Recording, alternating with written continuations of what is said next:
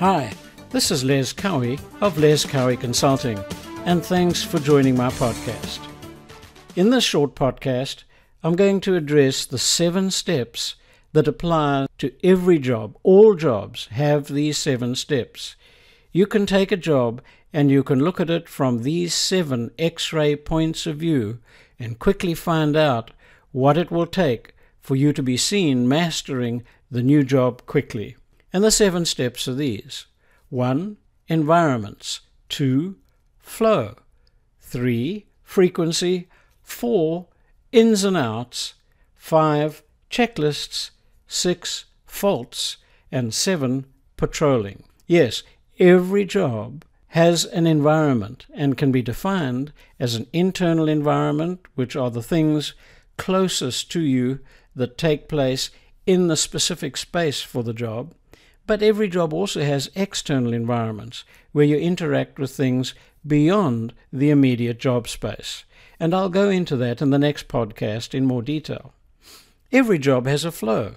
It has a beginning point, it has an end point, and there are process steps along the way. There are many processes that may start at different points, many that run in parallel to that main basic sequence. Every job has frequencies. There are things in the job that happen more frequently than other things. And there are many things that happen in the job so infrequently that it may take you quite a long time to learn how to perform them. Now, for every process in the process flow, each process will have ins and outs, and these can be easily identified. Each process has materials, parts, components, people, systems. There are things that you need in order to apply the steps in the process to produce the required output, which may be products, it may be information, it may be a host of different things that move on to another processing point or get used immediately by other people. So it's important to understand the ins, the outs, and the processes that must be applied to them. In practice, people find that it's really valuable to create checklists for the very critical processes. Checklists help to learn how to perform the job in the correct sequence and to the correct specifications. Then, unfortunately, but it happens, every job has faults. And these faults may happen at random, but what is interesting is that some faults happen more frequently than others. And if you can get on top of those, you will see, as we go into detail in later podcasts, that this will help you master your job quickly.